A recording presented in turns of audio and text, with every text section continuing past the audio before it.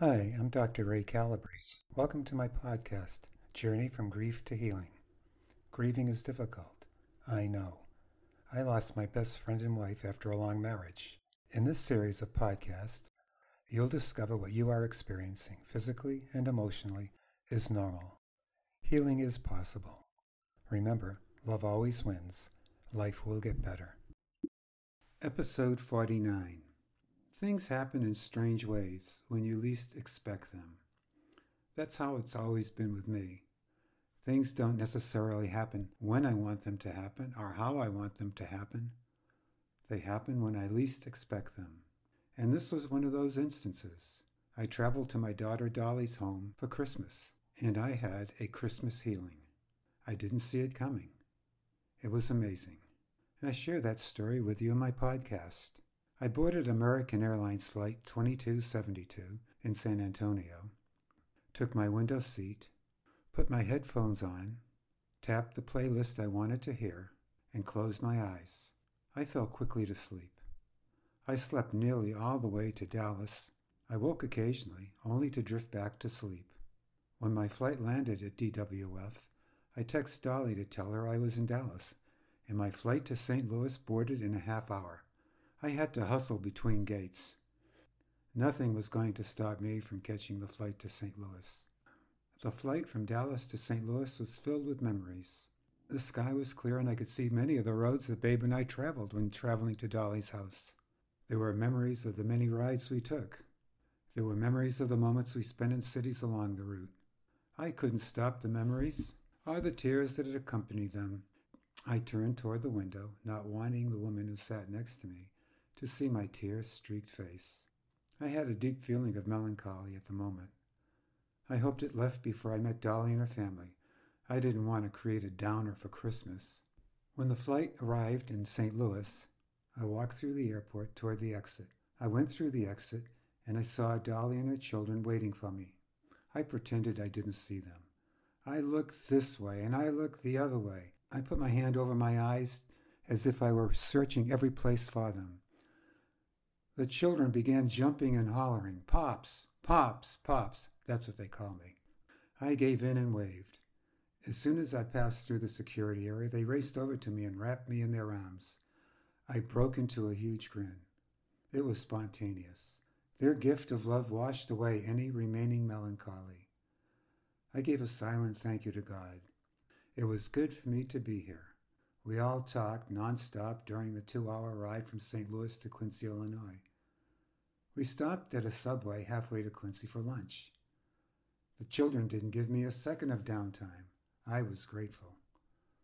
When we arrived in Quincy, I saw Dolly and Dave's youngest son Andy sitting by the window, watching us pull into the driveway.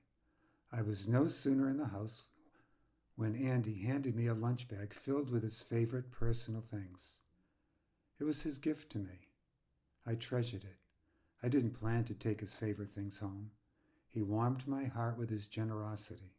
God loves me. I was grateful. I am open to the blessings that are flowing to me at this moment. The next day, Christmas Eve, Dolly's children kept me busy. I went into the backyard with Johnny and tossed him pass after pass with a football until my arm gave out. I came inside and sat in the living room. The children hung around me as if I had a special power attracting them to me. We played games on the iPad, and I listened to all their stories. Around mid-afternoon, Dave packed his family and me in the van and drove us to the Mississippi River to see if we could see eagles roosting in the trees. We spotted a nearby dozen roosting eagles. A few of the eagles were diving into the river for fish. We repeated this trip to the river 2 more times during my stay. It was Dave's way of keeping my mind occupied. It worked. I attended Christmas Eve Mass. Dolly played the clarinet and her mother-in-law, Pat, played the piano. Dolly's children sat next to me during Mass. I held it together until I returned from communion. I tried not to show the tears running down my cheeks. Lisa, one of Dolly's daughters, sensed what was happening. She came next to me and put her arm around me. She was in 5th grade. I was grateful. After Mass, I talked to Dave's parents and siblings, while Dolly packed her clarinet. I talked to Father Mike. He didn't know Babe died. He was gracious and compassionate. He didn't preach to me about suffering and going on with life.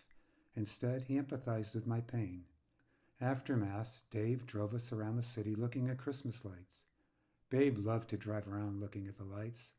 More memories flood me. Choose the light, I kept repeating to myself. It was Christmas morning. Stockings hung on the wall. There was a stocking for everyone. Mine was filled to overflowing. I've always loved Christmas. I loved getting my stocking and having it filled, knowing I was a good boy and Santa was good to me, and I loved opening my presents. I waited for the kids to get their stockings before I grabbed a hold of mine. I found a sports magazine, gum, nuts, and trail mix. Santa knew my tastes.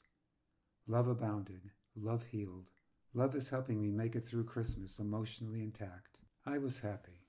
Really happy. I didn't see happiness sneak up on me. I experienced it. It was a good lesson.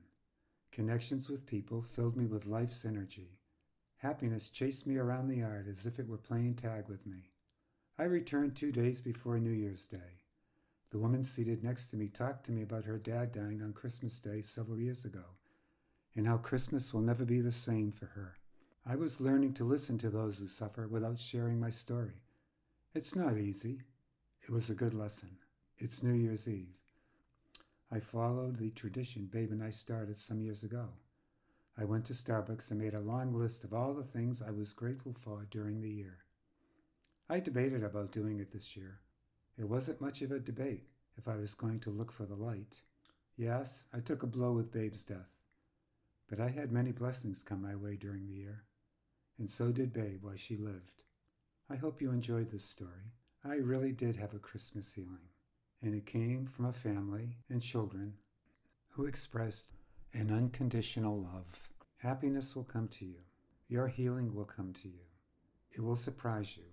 It'll grab hold of you when you least expect it. But be sure of one thing. It will grab hold of you. Stay strong and never quit. If you like this podcast, please subscribe to get notifications of future episodes.